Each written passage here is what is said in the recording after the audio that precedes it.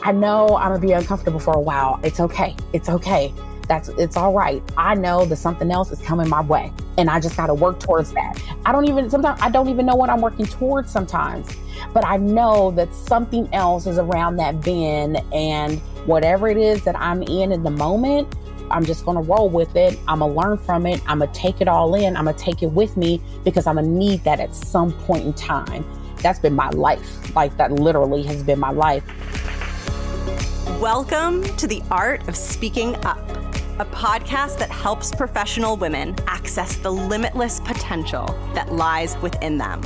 I'm your host, Jessica Guzik, and my mission is to help you find that spark inside you that has the power to transform your career in ways you may not have thought possible.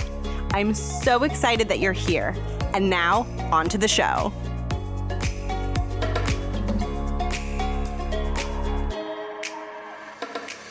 Welcome to the show. Thank you for tuning in. If you tuned in last week, then you know that the regular content for the show has been on a temporary pause with everything that's been happening and with the murder of George Floyd and the protests and the focus on Black Lives Matter that has resulted from that. It didn't feel quite right for me to be putting out the regular content. And so last week I wanted to mute the show and really amplify Black voices. And after reflecting on what I wanted to do this week, I realized that I wanted to continue to amplify Black voices, only this time I wanted to amplify some of the voices of the Black women that have shared some of their experiences on the show.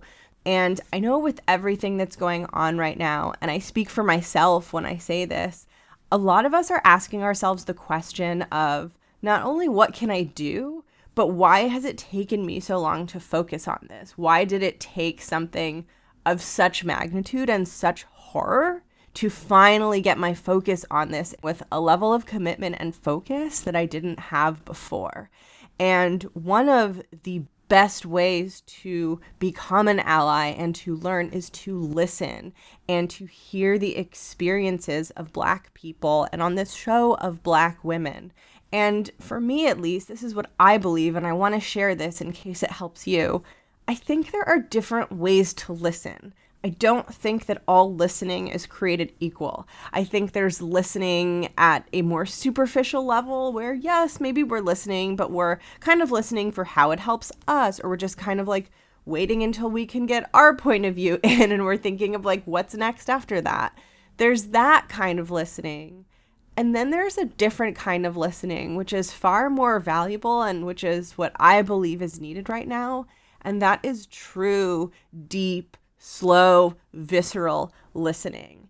And I wanted to share these experiences and these stories so that those of us who are asking ourselves, how can I be anti-racist? How can I ensure that I'm becoming a good leader? How can I ensure that I'm being a supportive colleague and that as I rise in my career, I'm building a career that I'm proud of, and that, you know, as I become a leader and define cultures and define how an organization runs, I'm doing so in a way that undoes so many of the injustices that Black people and other people of color have had to face for all of these years. So if you're asking yourself that question, I think listening to these lived experiences and these stories is such a helpful way to begin to build a base of understanding that really helps you and I show up in these situations and understand what needs to change so we can hopefully become part of that change. And like I said, what I'm sharing with you is all my process. So I'm not kind of like talking down to anyone listening and saying like, this is what you need to do. I'm sharing my thought process and how I'm looking at this and opening up to this in the hopes that you also care about joining in on that process. So I'm going to cut in to some of the stories and experiences of some of the Black women who have been on this show. And the first one that you are going to hear is Petal Modeste. She is the Associate Dean of Student Affairs Administration at Columbia Law School, and she's also had a career as a lawyer. So she was a lawyer prior to her role as the Associate Dean of Student Affairs Administration. And she is also the host of Parenting for the Future podcast, which is amazing. So you'll hear from her. I will also link her podcast below, as well as her full episode in case you want to hear her entire interview. So when I was just starting out, obviously, I really wanted to be a great lawyer, but I was very aware of what I would call perceived obstacles or challenges. And so I was not born in the United States. I had immigrated here primarily to study. I am a woman of color, and I was going into a profession that was very white, very male. And I wondered and worried about my ability to thrive in that profession, not because of what I was capable of doing or my intelligence, my education, my training. None of that worried me. I really worried about the fact that I could have everything going for me, but the people who sort of were responsible for my growth and my development and my promotion in that profession, none of them looked like me. And the fact that the profession looked the way it did was a signal to me that maybe they didn't appreciate or embrace, for want of a better word, people who looked like me. And so in my early days of being a lawyer, I really worried about my ability to thrive in that profession and to really grow. And I would say that there were a lot of instances where it was very clear to me that some people were not comfortable with having a woman of color in a room taking charge in some instances, or even being in the room, or I also found the opposite, where people just treated you like a person, which ultimately is what we want the world to be like, where people, are looked at and treated and respected based on what they bring to the table rather than what they look like. But that was certainly a big challenge for me in my 20s, and thinking about how would I navigate this legal career, this legal field that looks so, the whole power structure looks so different from me. Would I ever be able to get there, even though that was my ambition at the time? And is there anything that you learned along the way that you think might be helpful or inspirational to someone who relates to your story and what you're speaking about? So I think it was about staying open and being willing to drop my own mask, being willing to have candid conversations and to try to build relationships with people, not based on whatever my role was or my title was, but based on the fact that we were human beings involved in a common endeavor. And by that, I mean, we could all spend a lot of time focusing on what's different about us versus other people who we're working with, whether it's age or race or gender or even interest. And the time that we spend thinking about those things, if we spent it trying to get to know those people, trying to make sure that whatever you did have in common was a jumping off point to form a better and stronger relationship, I think we would all be better off, and we would sort of get over these anxieties a lot quicker. And believe me when I say there were a lot of nights and days and months where I'd be wallowing in things like, do I want to stay in this profession? What sense does it make? I've been there turning things over and over in my head. But I've also done the opposite, which is where I said, you know what? To hell with this. I want to do well in this role. If these are the only people that are actually doing well, they don't happen to look like me or share my gender or background or what have you. Okay, who cares? They're human beings. And I'm going to take a little step towards them. And little by little, I found that they would step towards me as well.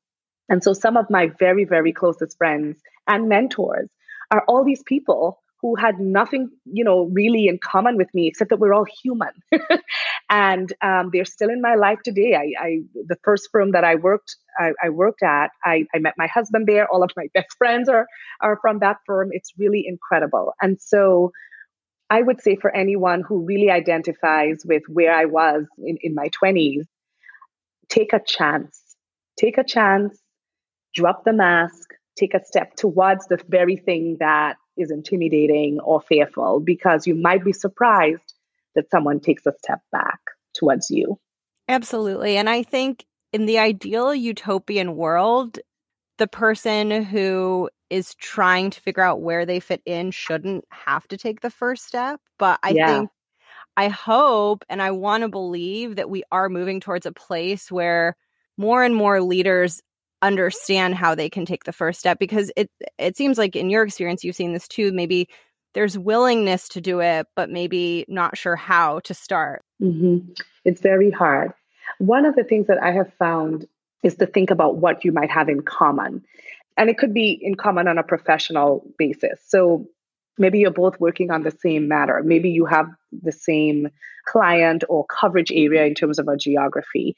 Maybe it's a certain type of product that you're marketing. Whatever your job is, these quote unquote people who are, not like you or who you think hold the key to your success in your particular organization, they have something in common with you. And you can start there because it's a comfortable place to start. It's a place where you probably feel very competent, very confident.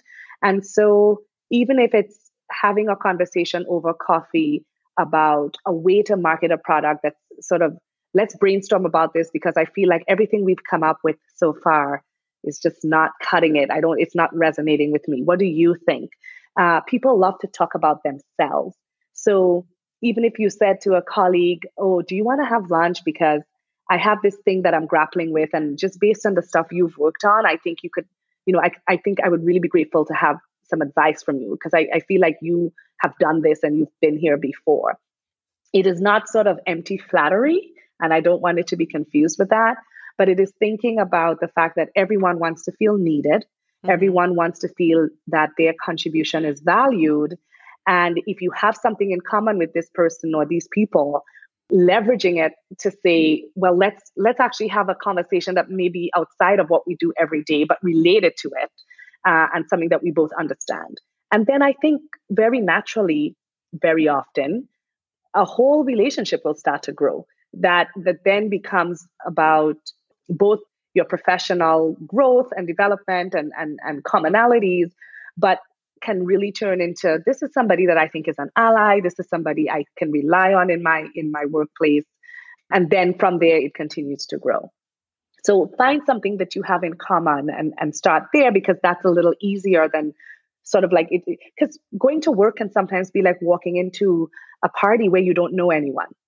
And you're like, oh dear, I thought my friends were going to show up. They're not here. I'm all by myself. How am I going to talk to anybody? I'm standing in the corner looking like a loser. I mean, literally, sometimes you show up at work and that's how you feel. But if you have something in common that you can say, oh, hey, we're working on this project together. Let's talk about like how we could make it bigger or take it to another market or what have you. Then at least I think it's a safer and more comfortable place to start. That was Petal Modeste. I absolutely love her, and I highly recommend listening to the full conversation with her. Next is Nikki, founder of the Corporate Melanin Millennial, which is a career coaching service that she runs. And this is a little bit of her speaking about her experience as a Black woman in a 9-to-5 working environment. Yeah, so there's a couple of things. One of the biggest things that I initially started, it's hard trying to navigate having Black hair in a space that's not Black hair-ish. Kind of going back to Toastmasters, I gave a speech called Don't Touch My Hair. And it's a corporate club, so it's only people who work at my company. And quite a few people were like, oh, I didn't know it wasn't okay to touch your hair. And in the corporate world, you kind of don't realize everybody's different. You don't realize that your hair doesn't determine professionalism. And one of the second things is finding a voice in a room full of people who don't look like you. There was this time where I was the only woman in the room, the only person of color in the room, and one of the managers, he curses a lot. And every time he curses, he looks at me and says, I'm sorry. And so when I was like, are you apologizing because I'm a woman or what? And he turned bright red and he never said anything to that nature again. And I think the third thing is navigating that intentions come off differently as a woman of color. There have been many times where I'm like, okay, I need to tone down because I'll be perceived as the angry Black woman in the room when I've seen other coworkers or other cohorts, even at other companies, do the same thing, and it was praise. And navigating those microaggressions is tough. Navigating the world of you speak really well is rough. And you have to learn how to kind of explain that was a weird thing for you to say without coming off and making them think that they need to be on the defensive. Have you found successful ways to do it? I mean, it's just, you add on the fact that there's the power dynamic there, right? Because if the person who's doing that is your boss or someone in a position of power, have you been able to craft something in a way that feels like good in your heart, but also feels like the thing that you do want to say? Yeah, so I'm grateful that our company has one-on-ones all the time for you to talk directly to your management. And what I've discovered is not having these conversations in rooms with other team members, not having these conversations in the room with your manager's manager, sitting down and saying, hey, last week when you said that I needed to tone down, I don't think you realize that this is my personality and it's not just you. And you suddenly have to understand the differences in people's personalities. And I think that's it. And then later I just sent him an article on what microaggressions were, and he actually understood it. And sometimes I think, especially depending on how your management is, if they are data-focused people, sending the data behind it helps a lot. And so I definitely think those are things that have helped me and can absolutely help other people. I think sending an article makes so much sense. Also, like if an interesting article pops up, it can also just be a general awareness building thing of like, oh, this is an interesting article. I think my team should read this. Yes, I have a manager who does that. She's also a woman of color, and she sends out these articles that just seem interesting. And sometimes they kind of hit on some of those dynamics. Yeah, that's really helpful because it's a way to start building awareness and almost start preempting things and maybe stopping it from happening in the first place, which seems like an easier way, at least if someone feels afraid or intimidated, because it can be scary to speak up in that way. That can, I think, be one way to start out if someone's feeling like, oh my gosh, I can't imagine saying this to someone. That feels really big and scary. Absolutely. And you learn at each time something happens, you continue to build on your knowledge base. That was Nikki. Her full interview also has a ton of job search advice and other interesting tidbits, so I will link that below. I will also link her website in case you're looking for career coaching. I know she helps with job searching and things like resumes. And I will also link below a blog post that she has written called, quote unquote, "You Speak So Well, Microaggressions in the Corporate World." So I will link that below. And next, you are going to hear from Marissa Germain.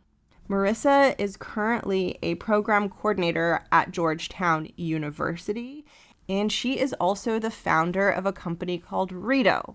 Here's Marissa. So I am trying to think of like the best way to talk about this.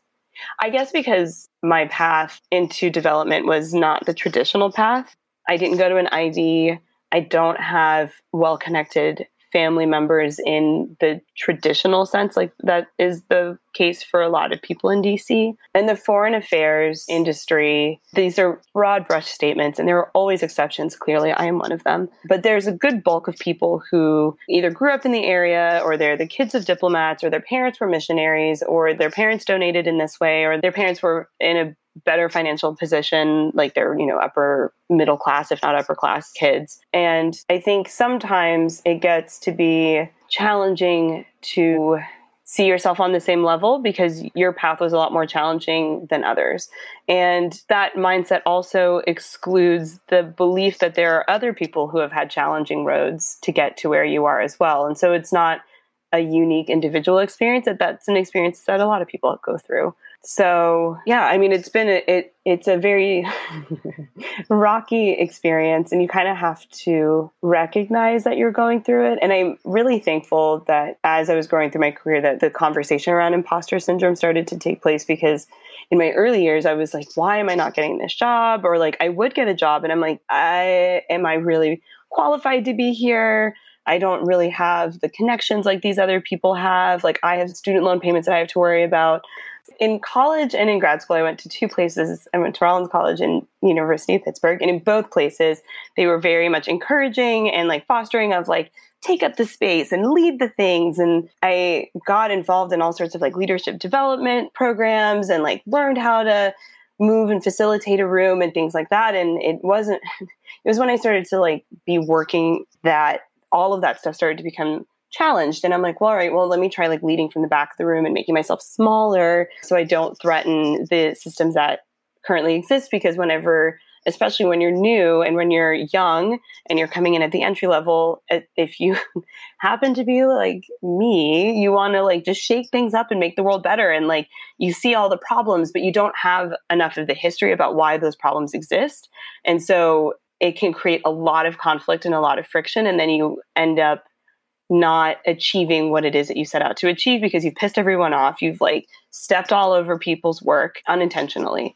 And then that starts to feed like the imposter syndrome, right? You're like, well, clearly I don't belong here because I just upset all of these people. And like I say all of these people, it's not like there isn't one particular setting or example where that was the case, where I just like came in and was like, this is how everything needs to be. Let's change everything. And then like the entire organization hated me. That's not what happened. It's like there were small instances where, you know, you're in your career and you're like, oh, well, this doesn't seem to make sense. And then you realize that the person across from you drafted the program or has been running that program for the past 10 years. And you're like, oh no, I made them mad. That was so disrespectful. Yeah. And so in trying to like be respectful of other people and their contributions, yeah, I started to get really insecure about like sharing my voice and wanting to take up space. And I feel like we are in a really great time because we now have lots of examples of how to take up space. Like it doesn't always have to be like the big loud voice in the room and the person slamming their hand on the desk, you know, like there's no need for that. There are ways to like take up space that are not that way. Yes. So I'm still trying to figure that out. And like, there's still times where you have to kind of like rein it in a little bit and like offer the respect to the people who've been doing this for 20 some odd years, especially when you're in a more structured environment. But like trying to navigate that is really hard. And because there is no clear roadmap, there's a lot of mindset stuff that comes into place as well, right? I've been in rooms or worked with people who've been like diplomats forever. And you're like, oh, this is like the person I've wanted to be forever. And you're like, but they went to Yale and then they got their master's at Harvard and they've worked for this president and that president, or they came from this wealthy family, or, you know, they fit the appearances of what success in this industry look like. And that is so terribly intimidating. And then you start to sit in rooms and you don't see yourself represented really in the room. And you're like, well, you know, maybe I don't have a seat at the table and no one wants me to have a seat at the table, right? Like you have to be sitting on the outskirts. And unless you have an advocate in the room, you don't feel comfortable, you know, shaking things up. And sometimes it's appropriate to shake things up, which I've learned. And there are times that it's not. And you kind of have to really pick your battles, but that it sometimes can be hard to separate from like, do I deserve to be in this room? Do I deserve to be in this job? Even though you can look back at all of the achievements and all of the things that you've accomplished that demonstrate that you have the skills, you have the experience, you have the tools that are needed to be there. And I wish I could say that like you achieve a plateau and you're like, okay, cool, I figured it out, it's all good. No, it's like an ongoing thing.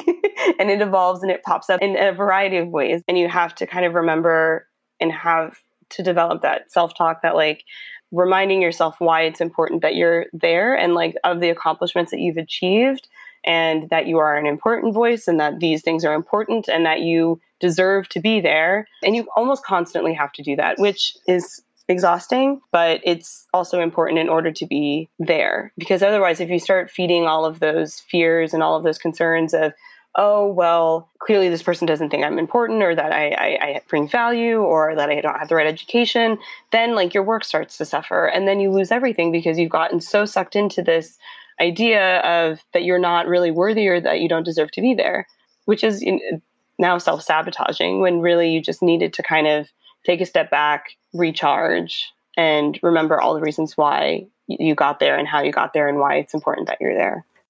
That was Marissa Germain. I will link her full episode below. I will also link her website for her company Rito, which is an employment verification service, which she talked about in our full interview. Next, you're going to hear from Asari Aniagolu, who is general counsel at a major defense company. Here's Asari. Oh, I agree completely. Relationships, I mean, they say that when you're in school, but you really feel how important relationships are when you're in the working world. At the law firm, I did have mentors, and I have mentors now in-house too. And what I've liked, but again, it's been a bit of a stretch. Sometimes it has felt uncomfortable, is that most of my mentors don't actually look like me. So yes, that might mean that you need more diversity in the legal field, women, people of color, etc. But I think that also means that sometimes having a mentor who doesn't have those automatic connections with you, or seems to not have those automatic connections with you, can actually help you see things from a different perspective. Sometimes help your mentor see things from a different perspective as well. So I had really great mentors when I was at the law firm, and still do. But I also realized that so many different people can be mentors for you in different aspects. So it's not always like your immediate boss or someone who's more senior to you in the company or at the firm. I mean, sometimes it's been my peers. Sometimes it's been people junior to me. I guess she was actually my mentee at the firm, but we ended up becoming good friends. And she was that person who really tried to embody this idea of perfection is never perfection, right? So if that's what you're seeking, you'll always lose because nothing will ever be perfect. And she was junior to me at the firm. So a lot of people might be surprised by that. I've worked with some administrative assistants who just have a very good outlook on life. And I think that's helpful as well. Just being open to the different things you can learn from different people. So it really is about relationships, and you can make them with anybody, and they can help you and you can help them. And it's sort of this like continuous cycle. I think it's so freeing. And I really would want to highlight for people that having a mentor is not about this one perfect, singular, magical person who does everything for you. I think a lot of times that's the story we get, which is like, right, you're going to find your mentor and they're going to be like your fairy godmother and everything's going to be amazing. And that's a lot of pressure because it's like, okay, I now need to go out and find that person. And what if I don't find that person? You know, is my career right, doomed? In the piece that you shared about finding value, I think not only does that take some of the pressure off, it also gives space for things to develop organically, because sometimes the strongest relationships are the ones that kind of grow on their own without a lot of forcing on our parts. I agree. I think I was reading something that they said, wherever you are professionally, you should have a mentor, a sponsor, and you should have sort of like a sounding board. So your sounding board could be somebody who's maybe your peer. Obviously, you commiserate with them. Sometimes they give you a reality check, like it's not that serious. Calm down. It's going to be okay. And then you have your mentor who you go to for different issues or solutions, or sometimes to celebrate your wins when you have them. And then you have a sponsor. It was very enlightening for me to see that separation between a mentor and a sponsor, because that also takes the pressure off of your mentor, right? They're here counseling you through things, and you expect them to maybe champion you too. Sometimes you can find it in one person, but if you don't, that's okay. And according to this model, they even suggest that you have them as separate folks, because your sponsor can really just champion all the good things about you, if it's for upward promotion or a raise or anything like that, without having to know some of the maybe more neurotic side, maybe not know all of your less than shining moments the way that a mentor might. So I thought it was very interesting, and it's something that I try to keep in mind at each stage of my career, is finding that sponsor, finding that mentor, finding that sounding board, and sometimes, hopefully, being that for someone else too. That was Asri Anyanoglu. I will also link her full episode below. And last but certainly not least, when I was putting this episode together, the clip that you're about to hear, there were pieces of it that were literally playing in my mind. When I did this interview, there were things that LaTosha said that just stayed with me so deeply. So who you're about to hear next is LaTosha Thomas. She is a controller at the Boys and Girls Club of Sonoma Marin, as well as the creator of My Finances Matter. So here's LaTosha. You know what? It's funny. I look back now and I realize like we didn't have a lot of money. I mean, we lived in the heart of the ghetto. We didn't have a lot of money, but we had each other.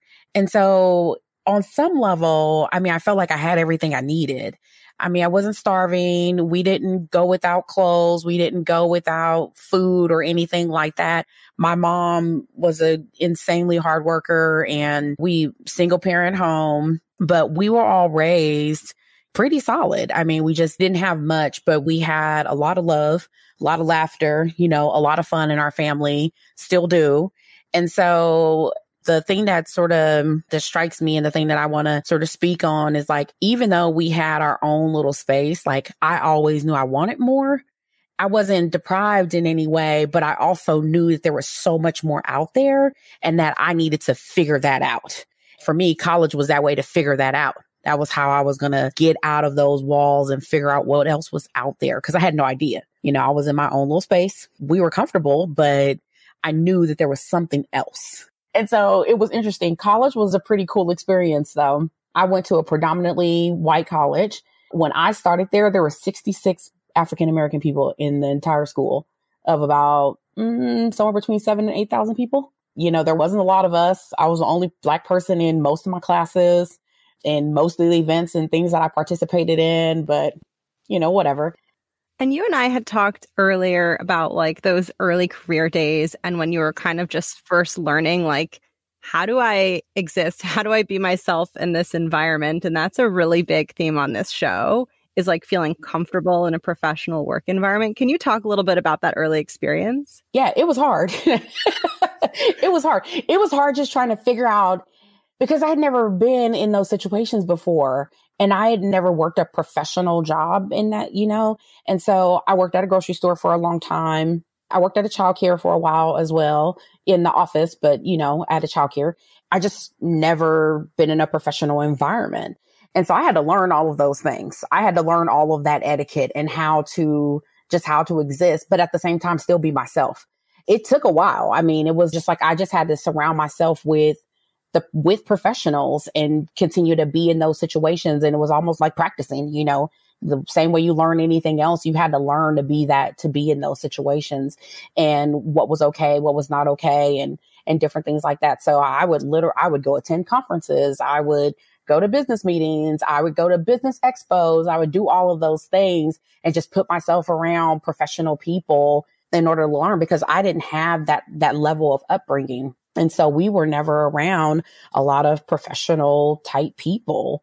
I didn't even know very many people that even had a bachelor's degree when I was growing up, let alone be a professional. And so those were things that I just had to learn.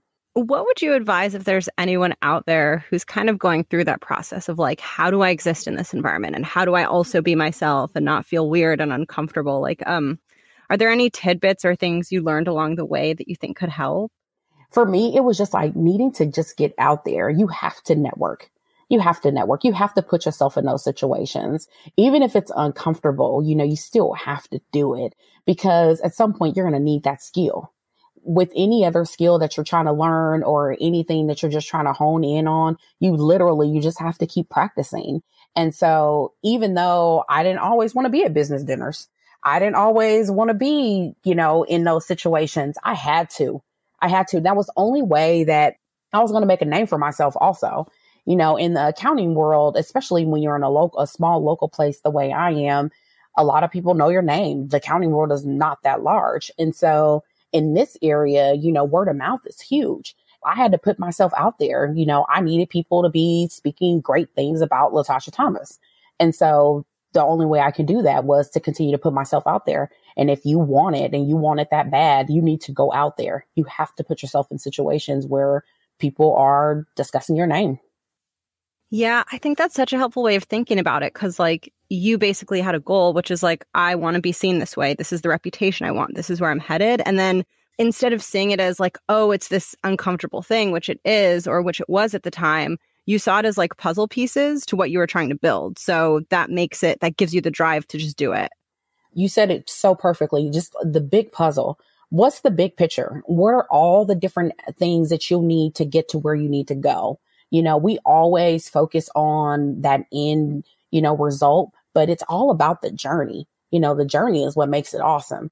So figuring out all of those different pieces, what are some of the things that I need to do? How do I need to dress? How do I present myself?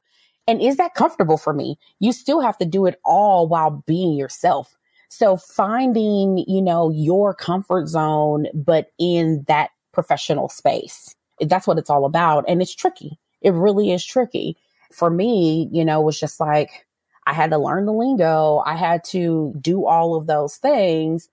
It was difficult. There's no doubt about that. I mean, and it's exhausting sometimes. There's, no doubt about that. But at the same time, it's like, but this is where I want to go. And that's the only way I'm going to get there. That is the journey. That's the path.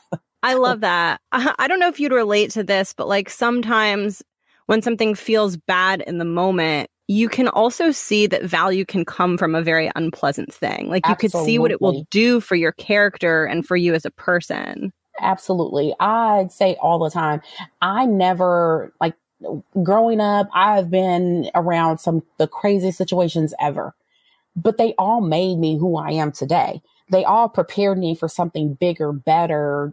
And I don't know what those things will be. God hasn't revealed that plan to me just yet, but he's constantly preparing me for it. And so being in those situations and learning what I learned, even the bad things, all of it is preparing you for what's next.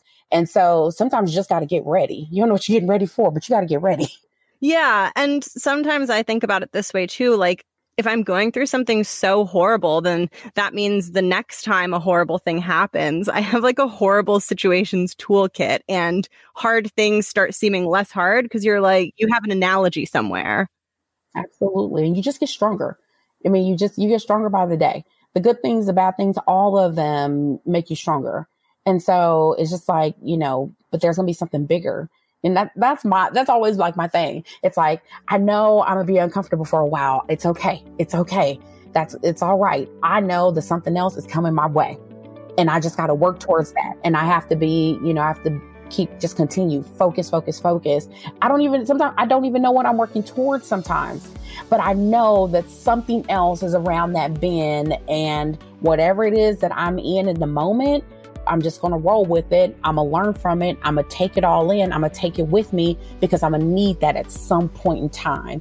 That's been my life. Like that literally has been my life. And that was Latasha, and I will link her full episode below. And I will also link to her My Finances Matter website, which is something that she created in case you want to check her out below. And I want to thank you for tuning in to today's episode. As I say to myself, and I will say to my non-Black listeners, I hope that this isn't the only place that we listen. I hope we keep listening, especially in our actual workplaces. I hope we show up wanting to better understand the dynamics so that we can show up for our Black colleagues, and so that as we become leaders, we are deeply aware of what's happening, and so that we can build cultures and build companies and catalyze change that reflects our values and reflects justice, and build an environment that is safe and supportive and fair, not just for those of us who hold a lot of privilege, but for everyone. And it sounds so basic to say that. It's like, how can it not already be fair for everyone? But that's the reality of where we're at right now. And the more that we can see it and really look at it and take it in and not just rush to the next thing, I believe the more effective we will be in figuring out how we want to be part of change. So I'm going to sign off for this week. Thank you so much for tuning in. Please feel free to reach out to me. To the Black women who listen to the show, I just want to affirm my support for you, and I want you to know that you're in my heart right now. If you ever want to reach out, if you have a story that you'd like to share on the show, if you have an experience or something that you'd want to talk about, please let me know. I will put all of my contact information below in case you want to reach out to me. And to everyone listening, I hope you have a wonderful day, and I'll catch you in the next episode. Bye.